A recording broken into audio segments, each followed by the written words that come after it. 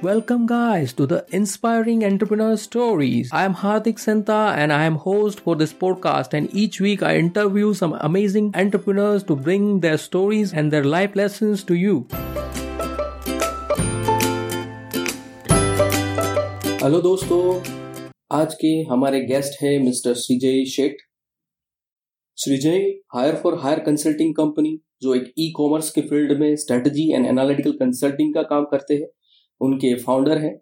उसके अलावा legalviz.in जो एक online legal service providing company है, जो आज 5000 से भी ज्यादा कंपनियों को लीगल सर्विसेज प्रोवाइड करते हैं, उनके को फाउंडर हैं। श्रीजय के बारे में एक खास बात यह है कि जहां लोग डॉलर कमाने के लिए अमेरिका जाने का ख्वाब देखते हैं, वहीं श्रीजय जब अमेरिका में थे तब उनके पास वहां पे एक रेप्यूटेड जॉब था, लेकिन अपना एंटरप्रेन्योर जर्नी स्टार्ट करने के लिए उन्होंने वो जॉब छोड़ दिया और वो इंडिया आ गए।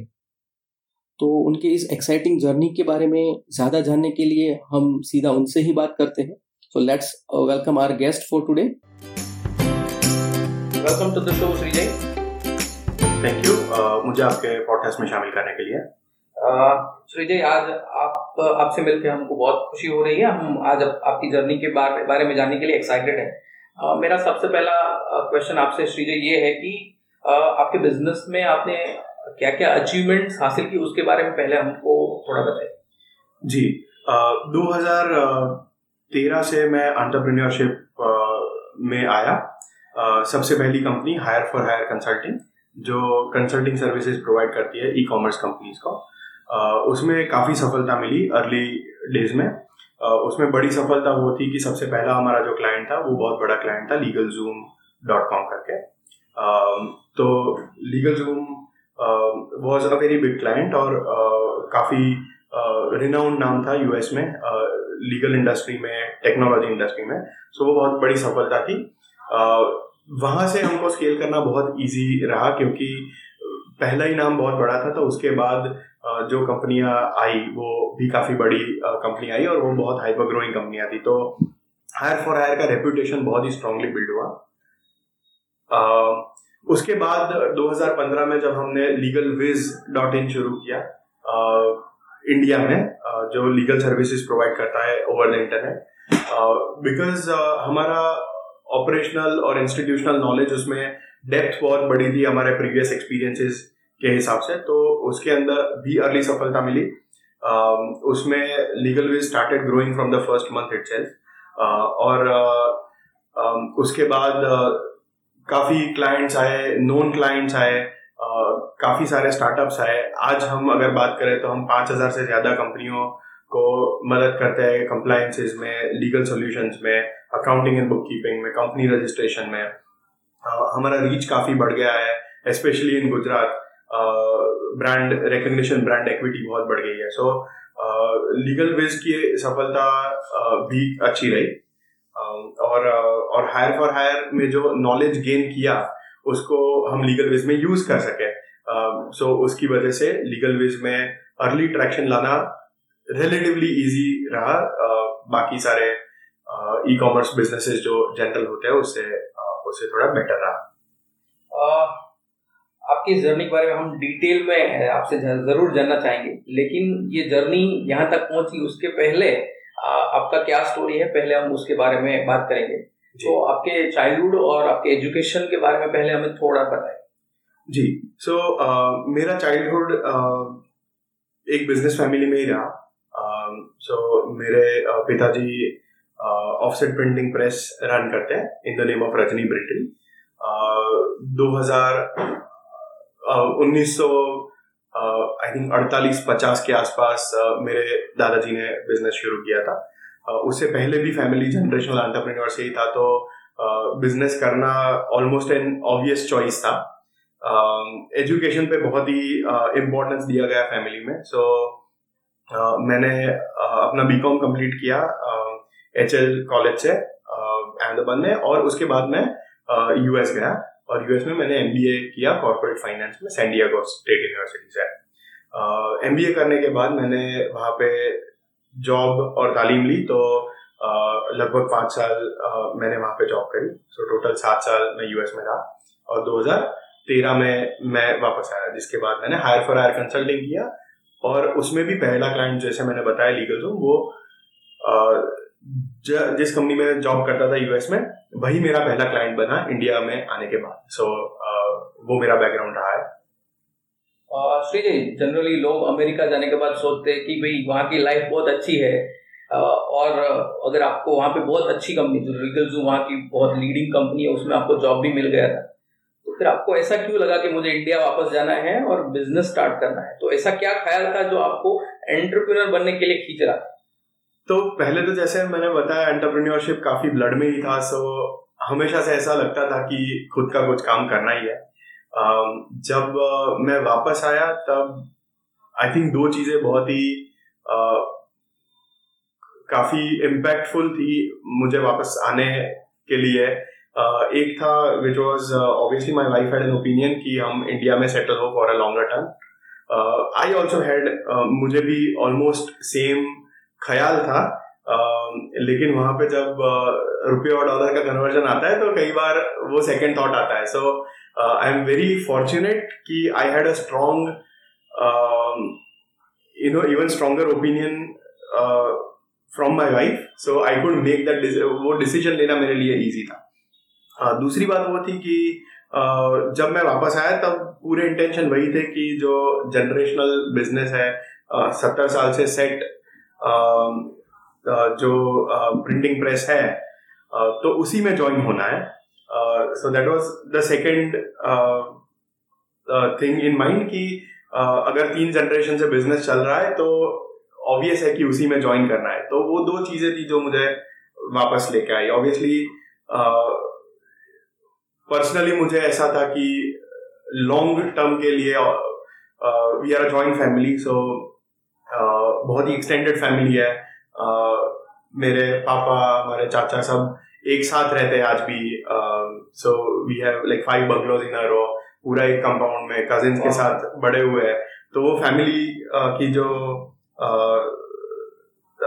फीलिंग थी वो कहीं ना कहीं मिसिंग थी, तो उसके लिए वापस तो आना ही। आप वापस आ गए, उसके बाद आपका ख्याल, आपने बताया ऐसे कि ऑफसेट प्रिंटिंग के बिजनेस में ज्वाइन होना था, लेकिन आपने जो बिजनेस स्टार्ट किया वो टोटली अलग था। तो मतलब आपने अपना जर्नी तो जीरो से ही स्टार्ट किया जी। तो आपको ऐसा क्यों लगा कि मुझे अपना खुद का बिजनेस स्टार्ट करना है? आपको कैसे, मतलब क्या मोमेंट आया जब आपको लगा कि मुझे अपना अलग से बिजनेस स्टार्ट करना है, न कि पापा के बिजनेस में जाना है? तो इंटेंशन तो वही था कि प्रिंटिंग प्रेस ज्वाइन करना है। अब इसमें हुआ ऐसा कि जब मैंने वहां पे जॉब में रेजिग्नेशन रखा और मैंने बताया कि इंडिया मुझे वापस जाना है, तो उस टाइम पे वहां पे जो सीनियर एग्जीक्यूटिव्स थे उन्होंने बोला कि आप कंसल्टेंट की तरह कंटिन्यू करो फॉर 3 महीने। मेरा परफॉर्मेंस अच्छा था तो I was given that opportunity, वो मेरी खुशनसीबी है। तो कंसल्टेंट की तरह कंटिन्यू करो। अगर आपको ऐसा लगे कि इंडिया में सेट नहीं हो रहा है तो आपके लिए वापस आना बहुत इजी होगा। तो वो मेरे फायदे में था। उसके साथ साथ कंपनी के फायदे में वो भी था कि जब तक उनको और कोई सही कैंडिडेट नहीं मिले तब तक मेरी सर्विसेज शुरू रहेगी। सो उस विचार के साथ मैं यहाँ पे आया। पहले 3 महीने जो, और ऑब्वियसली इंडिया में रहना, डॉलर में कमाना उस टाइम पे बहुत लुक्रेटिव था। तो एक वो चीज के साथ मैं वापस आया। अब वो फिर कंटिन्यू होता रहा। सो 3 महीने सोच के वापस आया था, लेकिन 2.5 साल तक मैंने इंडिया में रह के भी LegalZoom के साथ काम करना एज अ कंसल्टेंट कंटिन्यू रखा।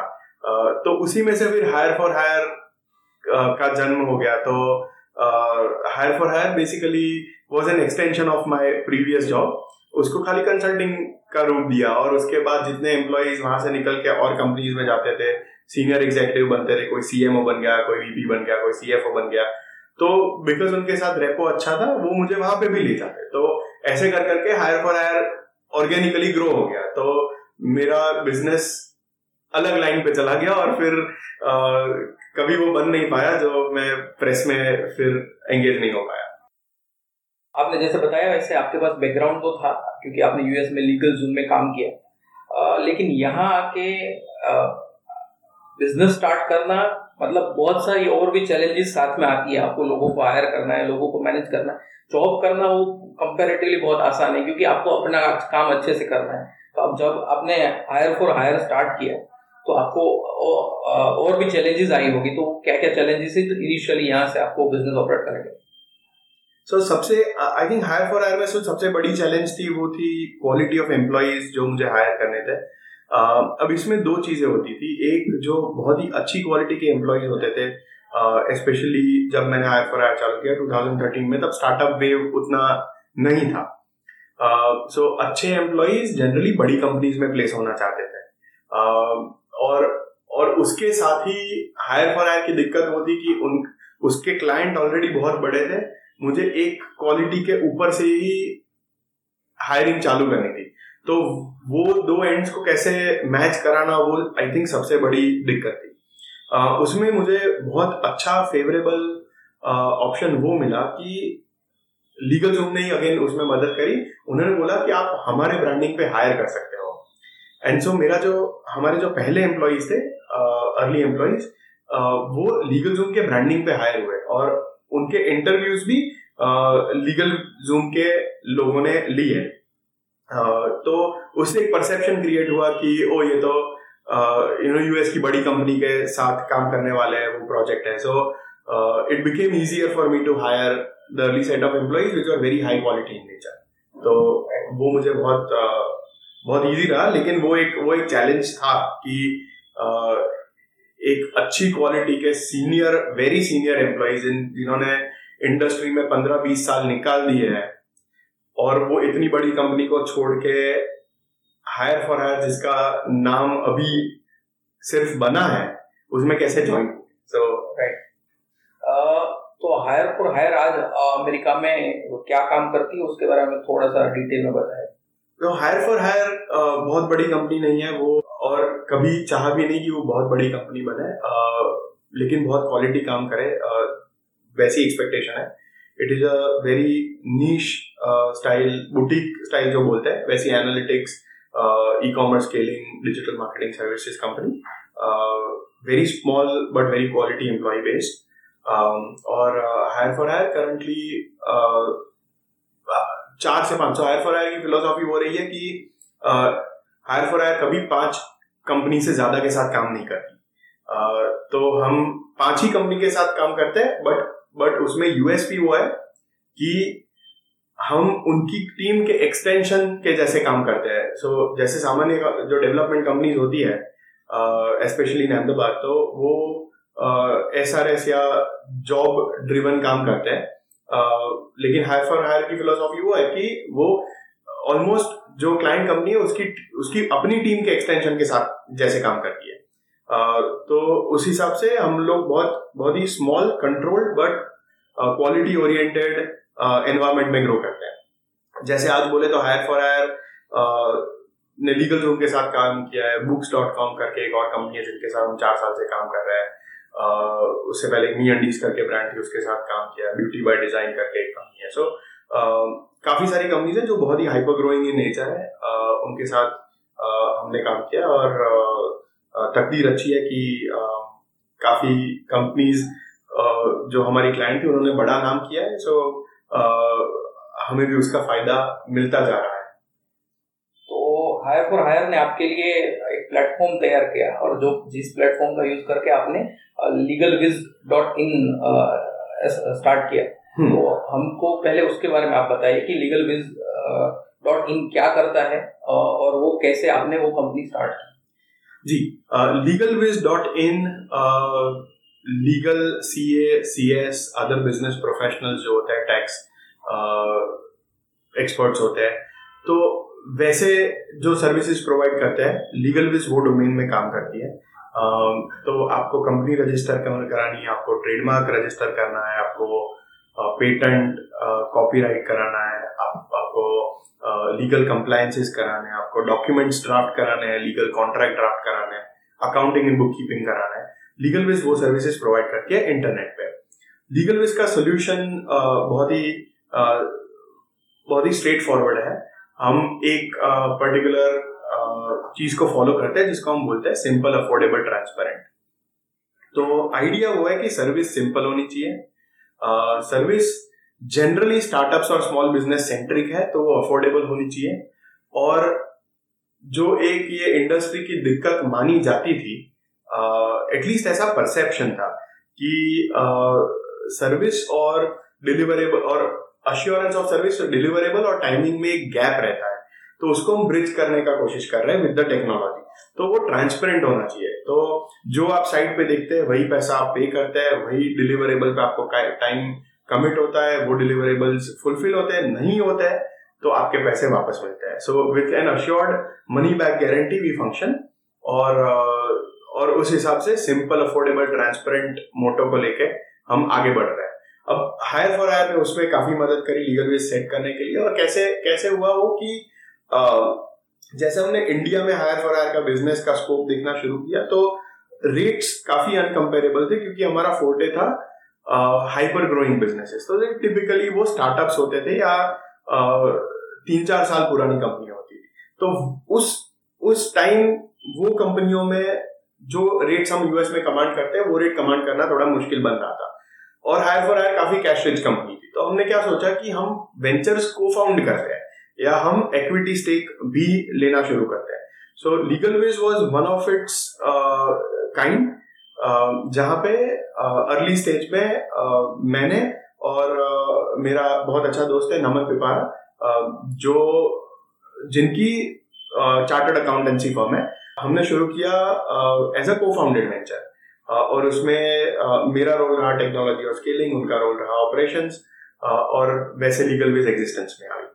ओके, तो मतलब आप लीगल वेज में आप को फाउंडर है, राइट?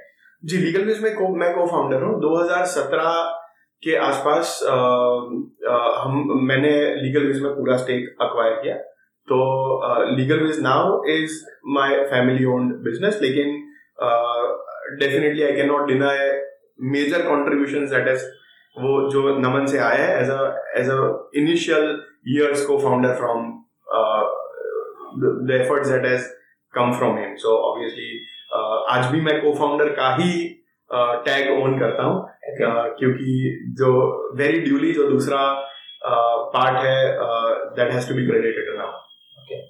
तो जब आपने legalviz.in स्टार्ट किया तो इनिशियली क्या क्या चैलेंजेस आई, क्योंकि ऑनलाइन पोर्टल क्रिएट करना और लोगों तक पहुंचना, लोगों को विश्वास दिलाना कि हम आपकी नीड फुलफिल कर सकते हैं, यू कैन ट्रस्ट अस, ये बहुत मुश्किल है, और सीए के फील्ड में तो एक्चुअली बहुत मुश्किल है। तो आपके हिसाब से आपने वो कैसे एस्टैब्लिश किया?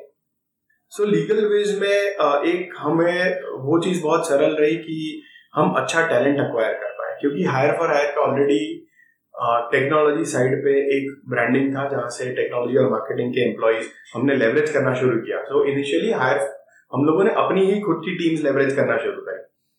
तो team building was a simpler exercise for us, जो काफी स्टार्टअप्स के लिए बहुत दिक्कत होती है। लकीली हमारे लिए वो उतनी बड़ी दिक्कत नहीं थी। Also at the other end Pipara and company was also वो बड़ी चार्टर्ड अकाउंटेंसी फर्म थी, तो वहां पे भी हायरिंग रिलेटिवली इजी रही, क्योंकि उनका ब्रांडिंग ऑलरेडी बहुत प्रेवलेंट था। तो वो दिक्कत जो टिपिकल स्टार्टअप की दिक्कत है वो हमको, और दूसरी जो दिक्कत होती है टिपिकल स्टार्टअप में वो होती है फंडिंग की requirement. So obviously we both came from business background, और हम लोगों ने पहले काम कर चुके थे इंडस्ट्री में वगैरह, तो हमारे पास उतने सेविंग्स थे कि वो उतना दिक्कत नहीं करे। The main challenge definitely as you said कि वो कस्टमर्स को अक्वायर करना था। उसमें दो चीजें जो हमारी फेवर में आई, उसमें से एक चीज थी कि उस टाइम पे लीगल टेक इंडस्ट्री इंडिया में ग्रो कर रही थी, तो उसका जो बेनिफिट था, जो अवेयरनेस और कॉम्पिटिटर्स भी फैला रहे थे, तो उसका जो बेनिफिट था वो हमें मिलना शुरू हो गया। क्योंकि अगर आप ऑनलाइन सर्च करते हैं, जैसे अमेजोन होता है, तो अमेजोन इनिशियली जब इंडिया में आया तब काफी स्पेंड किया लोगों को ये समझाने के लिए कि ऑनलाइन शॉपिंग हो सकती है, लेकिन अब कोई एंट्रेंट आता है तो उनके लिए थोड़ा मार्केट रेडी सा तैयार होता है। I think that was one thing that came in our favour कि वो पहले 2 साल की जो मेहनत होती है वो मेहनत ऑलरेडी इंडस्ट्री थोड़ी सी पकी हुई थी। दूसरी मोस्ट फेवरेबल थिंग वो ही कि गवर्नमेंट ने अचानक से डिजिटाइजेशन के ऊपर काफी जोर देना शुरू किया। तो बहुत सारी सर्विसेज जो पहले ऑफिसेज जा जाके होती थी गवर्नमेंट की, वो सब डिजिटल होना शुरू हो गई। एंड तो लोगों का भी डिजिटल के प्रति विश्वास बहुत ज्यादा बढ़ गया, और आपके लिए भी मार्केट पूरे इंडिया में खुल गया, क्योंकि अहमदाबाद में बैठ के भी आप चेन्नई, बैंगलोर, पुणे में कंपनियां बना सकते हैं। तो our addressable market also became very big. So ये दो चीजें थी जो हमारी बहुत बहुत बड़ी फेवर में आई। जो काम हमने सही किया वो था क्वालिटी मेंटेन करना, और उसके लिए रेफरल बिजनेस बहुत मिला। तो आज की तारीख में भी quality remains at the heart and core of our business model. बहुत ही प्राउडली हम कहते हैं कि 9.6 out of 10 is our referral score, absolutely unfiltered out of all the reviews that we have gathered across multiple platforms over last 4 years. So वो बहुत proudly हम बोलते हैं, quality assurance is as I said वो हमारे business model का heart है, और हम उसके ऊपर रहते हैं। बाकी अपने आप बाकी की चीजें वो they start falling in place.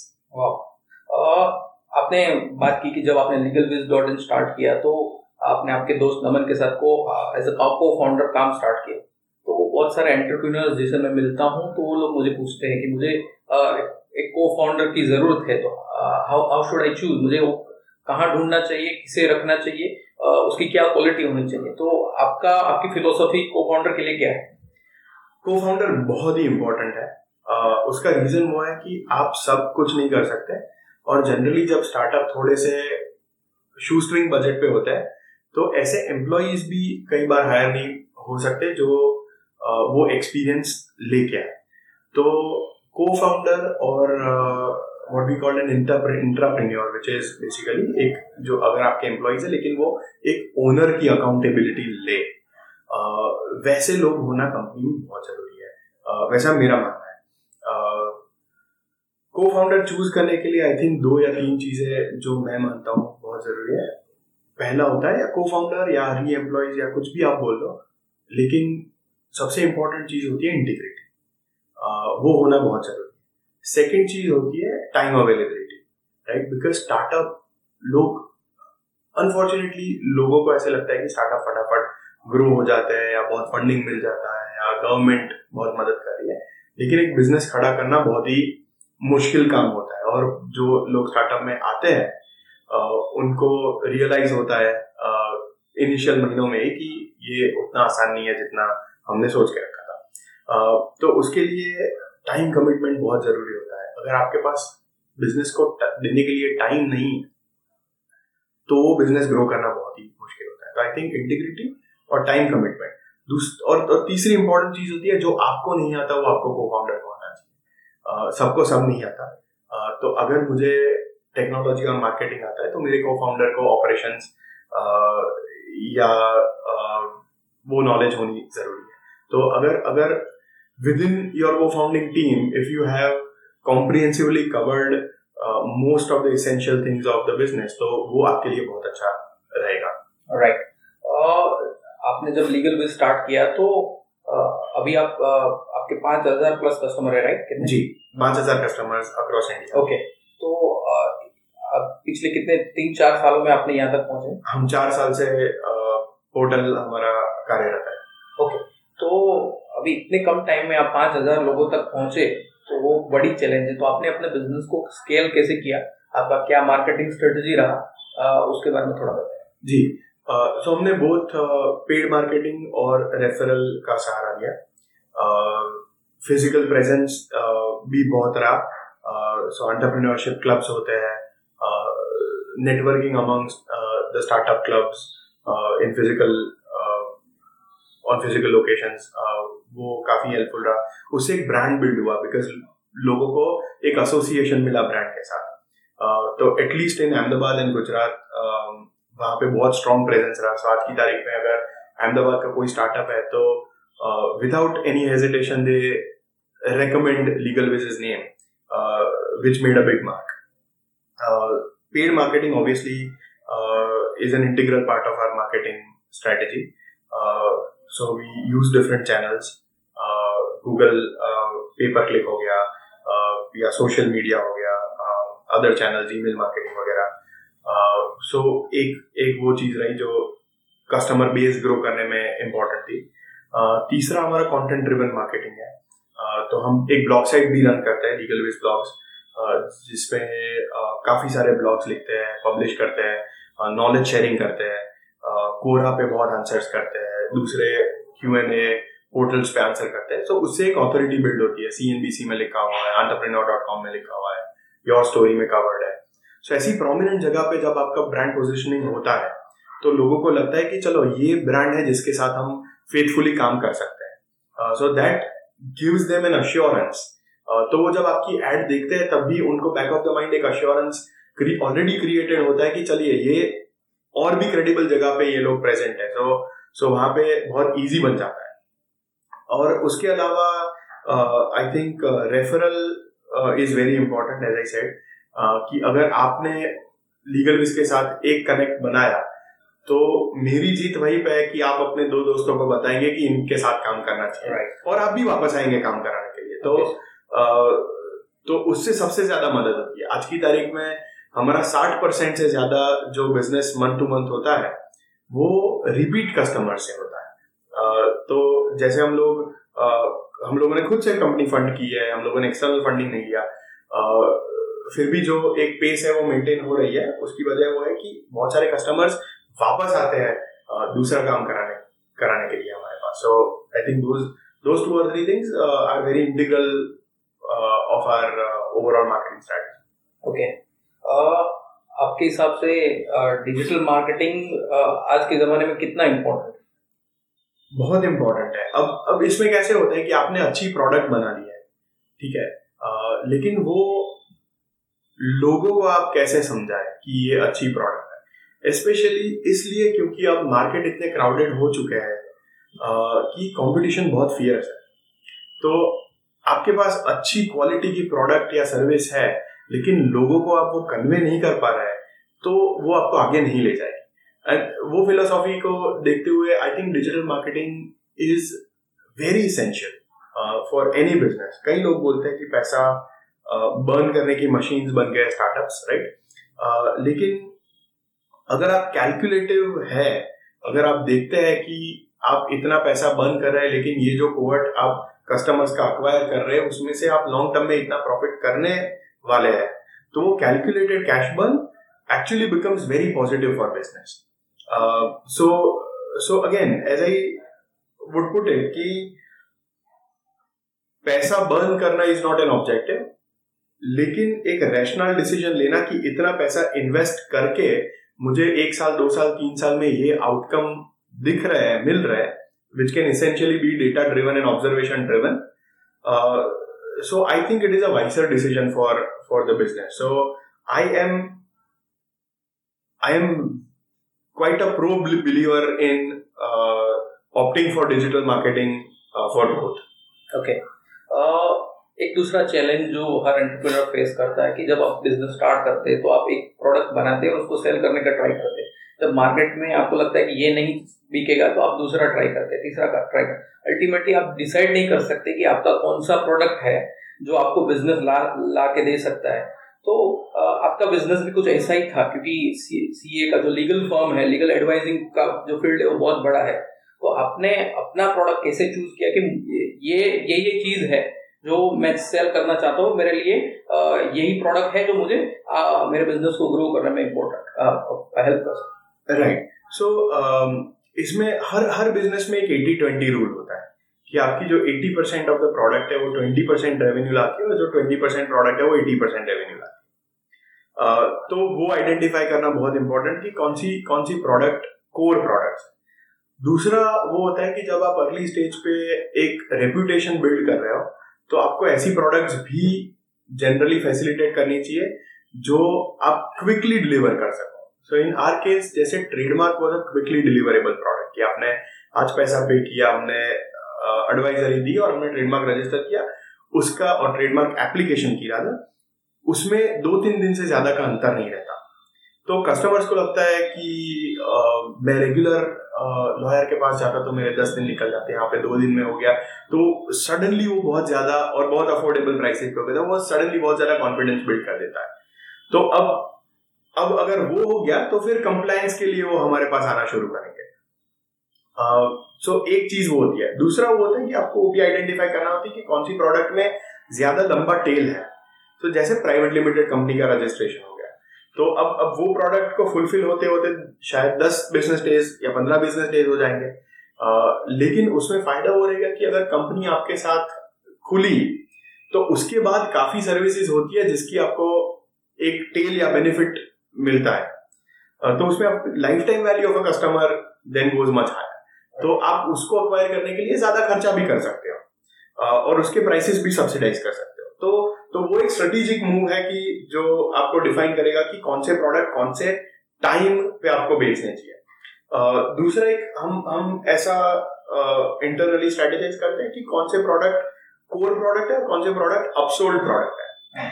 तो जैसे आपका अकाउंटिंग या आपका कंप्लायंस पैकेज हो गया तो आपका अपसोल्ड प्रोडक्ट हो सकता है जब कोई आपके साथ कंपनी खुला सके। तो कोर प्रोडक्ट एक होता है, एक प्रोडक्ट ऐसा होता है कि जो आप एक प्रोडक्ट के साथ या बाद में अपसेल या क्रॉस सेल कर सकते हैं। तो वो सारी जो अंडरस्टैंडिंग है जो टिपिकल ई कॉमर्स या typical business understanding, I think वो अप्लाई करे तो उससे काफी फायदा हो जाता है ऐसा डिसाइड करने में कि कहाँ पे खर्चा करना चाहिए, कहाँ पे रिपीट बेचना चाहिए और कहाँ पे नहीं बेचना चाहिए। राइट।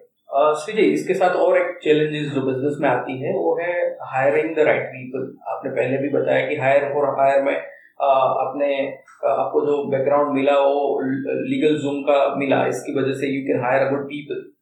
बट legalviz.in एक नई शुरुआत है, ठीक है। तो अभी आपकी कंपनी में 30 से ज्यादा लोग काम कर रहे हैं। तो आपने किस तरह से लोगों को हायर किया और लोगों को मैनेज करना, it is very big challenge.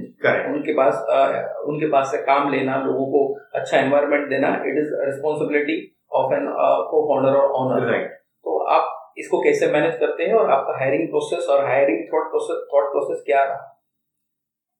जब हायरिंग की बात आती है तब एक तो मैं बहुत ही स्ट्रांगली फिलोसॉफी में मानता हूं कि अगर कोई पॉजिटिव एम्प्लॉय है तो वो हमेशा पॉजिटिव को अट्रैक्ट करते हैं। तो पहले जो आपके 5 या 10 एम्प्लॉयज हायर होते हैं उनमें जो कॉशन आप रखते हैं वो आपकी कंपनी का कल्चर बिल्ड करता है। कभी कंपनी का ओनर कंपनी का कल्चर बिल्ड नहीं करता, कंपनी के एम्प्लॉयज कंपनी का कल्चर बिल्ड करते हैं। तो पहले जो 5, 10, 15 एम्प्लॉयज है वो आपको बहुत ही कॉशियसली हायर करना है। जनरली लोग ऐसा करते हैं कि शॉर्ट टर्म गेन के लिए स्किल सेट पे बहुत ज्यादा जोर देते हैं कि इनको हमको ट्रेन नहीं करना पड़ेगा, जो फटाफट से काम कर देंगे उनको पहले अंदर लाओ। मैं ऐसा मानता हूं कि आपको इंटीग्रिटी, जैसे मैंने पहले बोला, integrity, loyalty and work ethic, वो शायद स्किल सेट से भी बड़ी क्वालिटी है। क्योंकि अगर वो क्वालिटीज होंगी, आज की तारीख में बहुत सारी जगह है जहां पे आप लोगों को स्किल कर सकते हो, आप लोगों को सिखा सकते हो, लेकिन इंटीग्रिटी एक ऐसा कोर और फंडामेंटल वैल्यू है जो आप इस एज पे शायद सिखा नहीं सकते। वो अंदर होता है या वो नहीं होता है। तो that was our hiring strategy is we wanted to hire good people with good intention and with a lot of integrity जो कंपनी को अपनी समझ के काम करें। तो वेरी फॉर्चुनेटली मुझे जो अर्ली एम्प्लॉयज मिले वो ऐसे मिले कि जो जिन्होंने कंपनी को अपना समझा, और उसके बाद हायरिंग बहुत सिंपल हो गई। क्योंकि वो जब हायरिंग करते थे तो वो ऐसे लोग हायर करते थे जो उनके जैसे हो। तो उसमें मुझे ज्यादा एफर्ट नहीं करनी पड़ी और उनको भी उतना खुला हाथ था कि वो अपनी टीम्स बिल्ड कर सकते हैं। Obviously I was there to support them. एक राउंड इंटरव्यू मैंने भी लूंगा अगर कोई नया ज्वाइनिंग है तो, लेकिन मैंने ऐसे रखा कि मेरा ओपिनियन किसी और के ओपिनियन को ट्रम्प नहीं करेगा। तो they had a lot of liberty to create a team which can work together seamlessly। तो उसमें कंपनी में काम करने की और लोगों को कंपनी में रोज काम करने आने की इच्छा बढ़ जाती है। I think that was the biggest thing कि जो हमारी फेवर में काम करा। राइट। उसके अलावा जब एंटरप्रेन्योर कोई भी बिजनेस स्टार्ट करते हैं तो ऑब्वियसली एक सपने के साथ करते हैं, एक ड्रीम के साथ करते हैं, लेकिन अब चाहे ना चाहे ये चीज आपके साथ हमेशा आती है कि फियर ऑफ फेलियर। आपने स्टार्ट किया ठीक है, लेकिन एक डर हमेशा रहता है कि अगर ये नहीं चला तो मेरा क्या होगा, या तो क्या क्या चैलेंजेस होगी मेरी लाइफ और मेरा फैमिली के लिए क्या क्या चैलेंज। तो आपके लिए ऐसा समय आया ही होगा मेरे हिसाब से कभी ना कभी, क्योंकि हर एंटरप्रेन्योर के लाइफ में कभी ना कभी ऐसा दिन आता है जब आपको लगता है कि शायद ये नहीं चलेगा, या तो शायद ये न चले तो क्या होगा। तो आपका ये मोमेंट कैसा रहा और आपने कैसे उसको टेकल किया? ये मोमेंट काफी स्टार्टअप एंटरप्रेन्योर्स की जिंदगी में आता है, मेरी जिंदगी में भी आया। जैसे मैंने आपको बताया कि हायर फॉर हायर जब शुरू हुई तो अर्ली सक्सेस बहुत बड़ा था। It was a cash making business, बहुत ही कंफर्टेबल लाइफस्टाइल थी। ऑब्वियसली घर में भी बिजनेस सक्सेसफुल है, तो एक बहुत ही कंफर्टेबल लाइफस्टाइल थी। और जब लीगल विज शुरू किया, स्पेशली जब लीगल विज 100% टेक ओवर किया और फंडिंग मार्केट से नहीं या एक्सटर्नल फंडिंग नहीं लिया था, तो उस टाइम पे एक ऐसा समय आया जब मैं हायर फॉर हायर में से जो कमाता था, राइट, या फिर मेरे जो पहले के सेविंग्स थे वो भी मैंने लीगल विज में डालना शुरू किया। तो वो उतना सब्सटेंशियल नहीं था क्योंकि फाइनेंशियल सिक्योरिटी तो हमेशा थी, लेकिन वो डर बहुत बड़ा था कि जब आप देखते हैं कि आपके आजू बाजू में सब कमा रहे हैं, जैसे आपके दोस्त है वो भी एक लेवल पे बिलोंग करते हैं, या आपका खुद का भाई है, आपके फादर है, they all are making a lot more money, and then you suddenly आप अपनी लाइफस्टाइल को शिफ्ट करते हैं कि जो ओवरनाइट एक्सट्रीमली कैश पॉजिटिव से कैश नेगेटिव में चली जाती है। दैट वाज द मोमेंट कि जब आप एक बार रुक के सोचते हैं कि ये सब चीजें सही है या सही नहीं। लेकिन as an entrepreneur I was chasing a passion, तो मुझे वो हमेशा सही लगा। अब उस टाइम पे सबसे क्रूशियल रोल होता है आपके फैमिली का, जो उसको वैलिडेट करता है, राइट, और उसको सपोर्ट करता है। जैसे if it is your parents, your wife, your now I have kids, so I have responsibilities of my kids. तो उस टाइम पे जो आपके फैमिली मेंबर्स है वो आपको कितना सपोर्ट करते हैं वो डिपेंड करता है कि आप कितनी जल्दी वो नोशन में से बाहर आएंगे। और आप जैसे ही उसमें से बाहर आएंगे then you see a lot of growth, क्योंकि तब आप बहुत पॉजिटिविटी के साथ जुड़ते हैं। तो आई थिंक ये पूरे डिसीजन में जो फैमिली का रोल होता है फॉर एनी स्टार्टअप एंटरप्रेन्योर, वो मेरे हिसाब से सबसे बड़ा रोल होता है। कि जहाँ पे not only that they say कि चलो ठीक है कर लो, बट ऑल्सो दे से कि we are with you, and if for time being we have to, अगर हमें अपने खर्चे कट डाउन करने हैं या लाइफस्टाइल में एक लेवल का चेंज लाना है, तो वो कंप्लेन के साथ नहीं लाएंगे। आई थिंक वो बहुत ही बड़ा फैक्टर होता है एक एंटरप्रेन्योर के लिए। तो लकीली वो मुझे फैमिली से मिला, it's I am very grateful about. तो वो बहुत ही हेल्प करता है। और एक आपने अभी रिसेंटली एक नई कंपनी स्टार्ट की है, वो visionwagon.com, जी, राइट। तो वो क्या करती है और उसका आइडिया आपको कैसा है, उसके बारे में हमको ब्रीफ में थोड़ा बताएं। जी, सो visionwagon.com आईवेयर सेल करते हैं ऑनलाइन। बहुत ही रिसेंटली स्टार्टेड कंपनी है, तो जब ये पॉडकास्ट अगर रिलीज होगा तो उस टाइम पे तो अभी प्रेजेंस बन रही होगी। बहुत ही फ्रेश वेंचर है। और उसमें जो मेरे अर्ली को फाउंडर थे नमन पिपारा, उनका काफी कंट्रीब्यूशन है, क्योंकि so visionwagon is an extension of Hire for Hire. जैसे मैंने बोला कि हायर फॉर हायर में we started investing in time and resources, और को फाउंडिंग लेना शुरू किया। तो visionwagon का मेजॉरिटी जो स्टेक है वो एक बहुत प्रोमिनेंट आईवेयर सेलर है अहमदाबाद में, आर कुमार।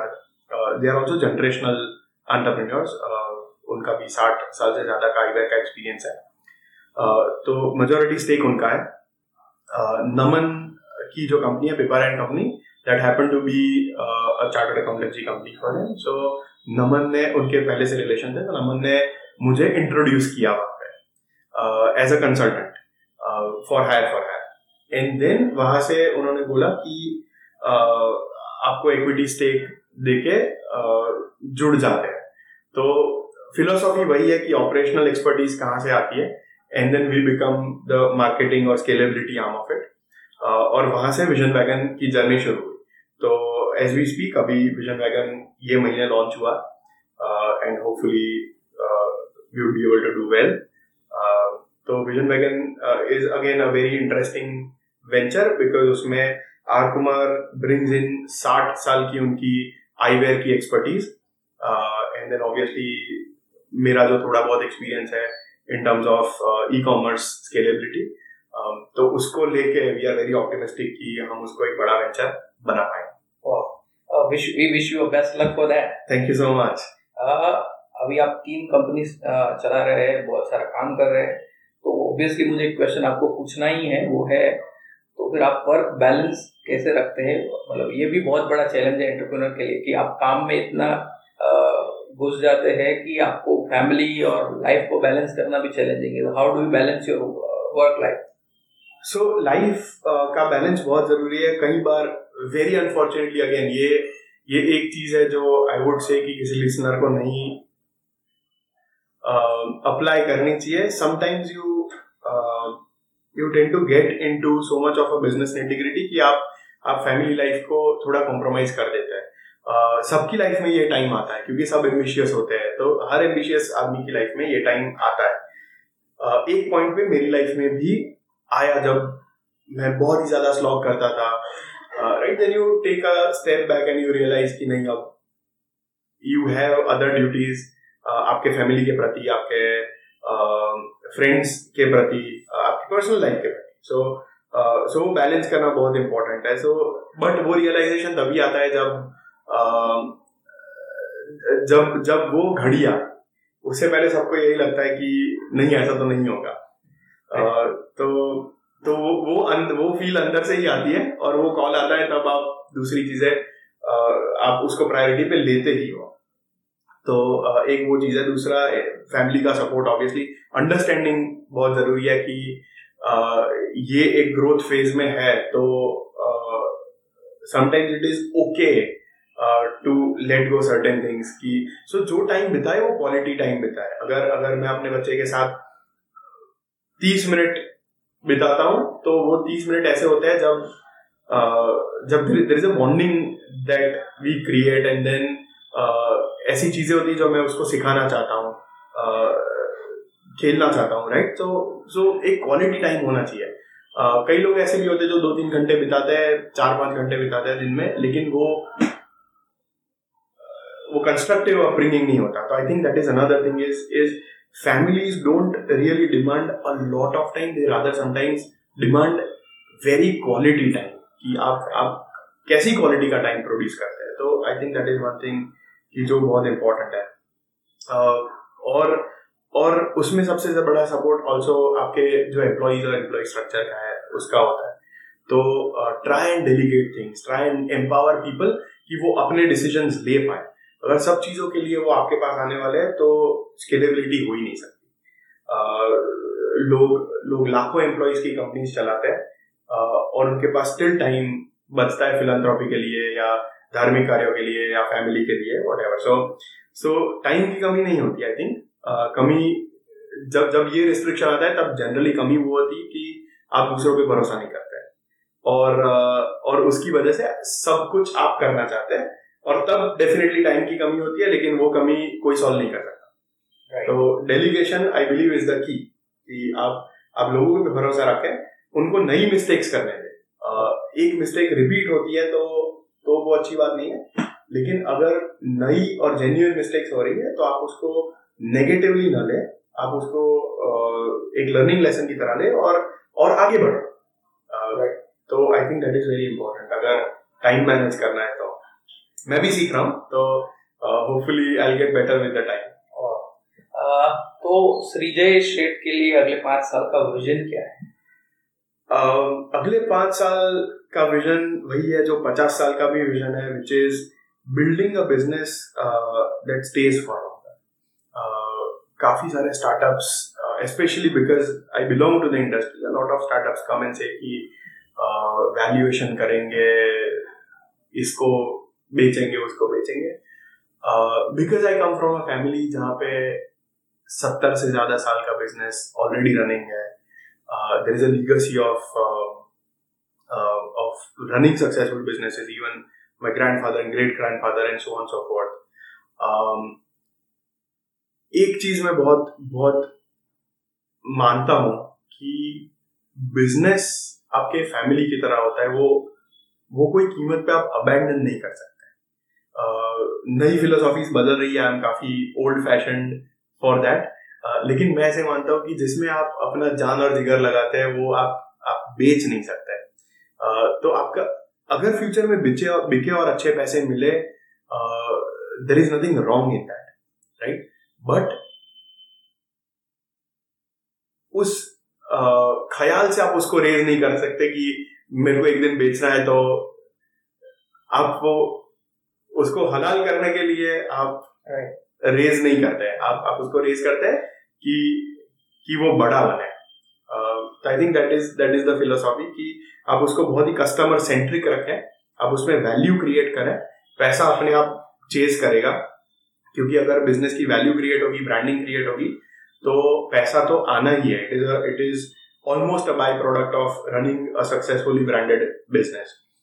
लेकिन कैसे आप कस्टमर्स में विश्वास क्रिएट करें, I think that is going to be next 5 years, 10 years, 15 years, is to create a legacy और क्रिएट रादर अ बिजनेस की जो बहुत ही कस्टमर सेंट्रिक हो, जिसपे कॉमन मैन, कॉमन पीपल भरोसा करें, और वो एक ब्रांड, बड़ी ब्रांड बने. I think that is what the vision is. Shreejay, हमारा अगला राउंड है वो रैपिड फायर राउंड है. मैं आपको क्वेश्चन पूछूंगा, उसका आपको एक वर्ड में या एक सेंटेंस में आंसर देना है. ओके. मेरा पहला क्वेश्चन है, एक बुक जो हर एंटरप्रेन्योर को पढ़ना चाहिए. अनफॉर्चुनेटली बुक्स पढ़ना, मैं बहुत ज्यादा बुक्स नहीं पढ़ता, which is also wrong, but I listen to a lot of podcast, videos, वैसा. तो मेरी फील्ड में अगर मैं बोलूँ तो I really like Neil Patel करके इन्फ्लुएंसर है, जिनका डिजिटल मार्केटिंग का पॉडकास्ट, यूट्यूब वीडियो रन होता है. So that channel I really like. Then there are also several other channels that I follow. लेकिन मैं काफी कंटेंट डिजिटली कंज्यूम करता हूँ. बुक्स पे अनफॉर्चुनेटली थोड़ा कम फोकस है. But I think one should definitely read. Reading is a very good habit. Entrepreneur journey में आपका बेस्ट मोमेंट कौन सा है? एंटरप्रेन्योरशिप जर्नी में सबसे बेस्ट मोमेंट वो था, टू बी वेरी ऑनेस्ट, जब पहला क्लाइंट का चेक डिपॉजिट हुआ और उससे जो पहला इन्वेस्टमेंट करा. I think that was the best. That is the feeling. So अगर यहाँ पे कई लोग फिलोसॉफिकल हो सकते हैं कि मेरा बेस्ट मोमेंट ये था, वो था, राइट. लेकिन हर बिजनेस प्रॉफिट के लिए, most of the businesses profit के लिए होता है.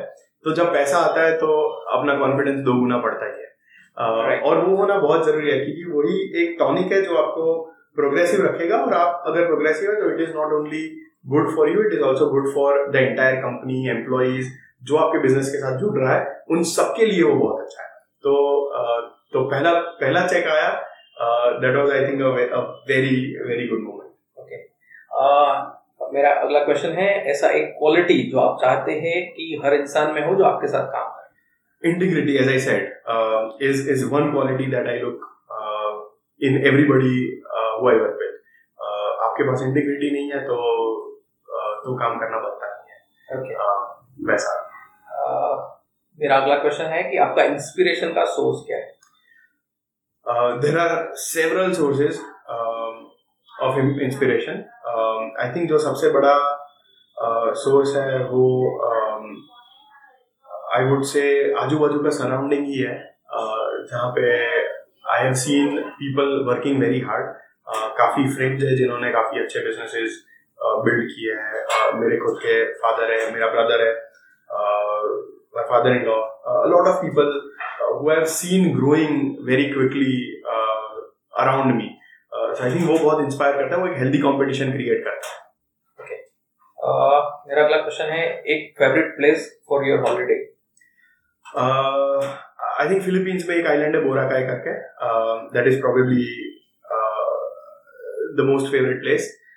उसके अलावा सैन डिएगो कैलिफोर्निया, जहाँ पे मैं 5 साल रहा हूँ, तो ऑब्वियसली उससे काफी अटैचमेंट है. इंडिया में अगर पूछे तो Kashmir is definitely tops the list. एक ऐसा एंटरप्रेन्योर जो आपके लिए रोल मॉडल है? ऐसा एंटरप्रेन्योर जो रोल मॉडल है, I believe Tata group is a role model. Creating trust and brand is something that I really look forward to doing, and जो इंडिया में टाटा ने क्रिएट किया है वो अनपैरेलल्ड है. वो किसी के रीच में नहीं है. तो आई रियली बिलीव कि वो वैल्यूज में क्रिएट कर पाऊँ जिंदगी में. आपकी ऐसी 3 हैबिट जिसने आपके सक्सेस में सबसे बड़ा रोल प्ले किया? आई थिंक सबसे पहला तो working hard. There is no substitute to it. अगर आप एक स्टार्टअप रन कर रहे हैं, पहले में उतना हार्ड वर्किंग नहीं था, टू बी वेरी ऑनेस्ट. लेकिन जब बैंक बैलेंस थोड़ा सा नेगेटिव होता है तो आपको हार्ड वर्क करना आ ही जाता है. तो I think that is one transformation that I have brought in my life in last 5 years. I have been working very hard. Second thing is staying available for people. So being a yes man, creating a perception that you are approachable. That helps me a lot in creating a branding for LegalViz as well. क्योंकि ये industry generally approachable नहीं है.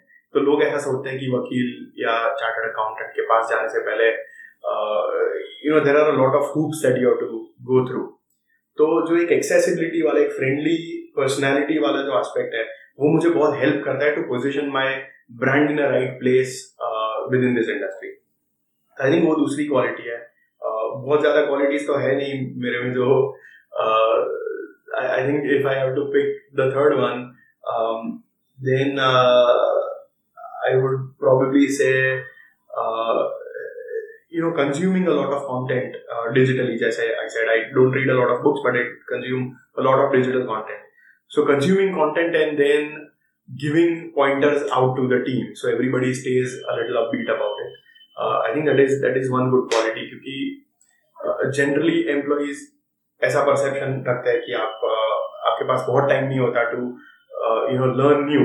So if there is something that you can help them with, pointers, feed, वो बहुत important हो जाता है. I think those are the 3 qualities that I would say would be helpful to entrepreneurs. Okay. हमारा interview खत्म करने से पहले मेरा लास्ट था, उसके पहले आखिरी क्वेश्चन है. वो है कि आप कोई यंग एंटरप्रेन्योर है जो बिजनेस स्टार्ट करने वाला है, या तो अभी उसने रिसेंटली स्टार्ट किया है, तो उसके लिए आपका एडवाइस क्या रहेगा? सबसे पहला एडवाइस आई थिंक वो है, थोड़ा सा नेगेटिव है, बट आई थिंक सबसे इम्पोर्टेंट एडवाइस वो है कि आप बिजनेस वो एम्बिशन में शुरू ना करें कि सब जगह पे स्टार्टअप की चर्चा है तो अपना एक स्टार्टअप होना ही चाहिए. I think startup has become a fashion statement in young college going kids का जो एक सर्कल है, उसमें startup has started becoming a fashion statement. लेकिन उसका बाय प्रोडक्ट वो होता है कि more than 90% of the startups die down. तो जो एक हेल्दी ग्रोथ रेट होता है वो अचीव नहीं होता, और इसमें बहुत सारे जो यंग स्टार्टअप एंटरप्रेन्योर्स है वो सैक्रिफाइस होता है. तो आई थिंक वो गवर्नमेंट की भी ड्यूटी बनती है कि जितना प्रमोशन वो स्टार्टअप्स को आगे बढ़ाने में कर रहे हैं कि ये स्कीम आई, ऐसे करेंगे वैसे करेंगे, right, which is all great. I am not taking away from anybody, लेकिन उतनी ही उनकी रिस्पॉन्सिबिलिटी भी बनती है to educate people about the downside of running a business. वो भी एक बहुत बड़ी चीज होती है जो जनरली चालू करते समय किसी को पता नहीं होता, और जब वो आती है तो वो आपको 2-3 साल जिंदगी में पीछे ले जाती है ऑल ऑफ अ सडन. तो आई थिंक वो एक एडवाइस है कि जब आप स्टार्टअप के दरिया में कूदे तो एक बार लाइफ जैकेट पहन के कूदे. ऐसा नहीं है कि सबका है तो अपना होना ही चाहिए. वो खुद को क्रिटिकली एग्जामिन करना है. और I think that is one advice that I would give to specially any young startup entrepreneur. Thank you, Srijay, for being on our show. Thank you so much for having me. Thank you that you let me express my thoughts and learning. So definitely बहुत ही धन्यवाद. श्रीजी, हम खत्म करने से पहले मैं आपसे ये रिक्वेस्ट करना चाहता हूँ कि अगर हमारे लिसनर आपके साथ कनेक्ट करना चाहते हैं तो व्हाट आर द वे, आपका जो फेसबुक है या तो आपका वेबसाइट के बारे में थोड़ा. जी, सो वेबसाइट है legalwiz legalwiz.in. आप असिस्टेंस के लिए support@legalwiz.in. We are very proactive on answering there. उसके अलावा obviously if you want to personally connect with me, मेरा LinkedIn profile is accessible. My name is Srijay Sheth, SHRIJAY SHETH. तो वहाँ पे you will be able to find me. और definitely अगर आपकी startup की जर्नी में we can play a part, we will be very excited to do so. Thank you Srijay. Thank you so much. So friends, thank you for listening. I hope कि आपको ये episode अच्छा लगा हो. Please share this with your friends and family members. और दोस्तों, मेरे साथ इस एक्साइटिंग जर्नी में जुड़े रहने के लिए please subscribe to this channel. और अगर आप इस पॉडकास्ट के बारे में ज़्यादा जानना चाहते हैं तो please visit our website entrepreneurstories.co.in. मैं आपसे फिर मिलूँगा नेक्स्ट मंडे और हम जानेंगे नए एंटरप्रेन्योर की अमेजिंग जर्नी के बारे में. So till then, stay inspired, stay happy. See you next week, guys.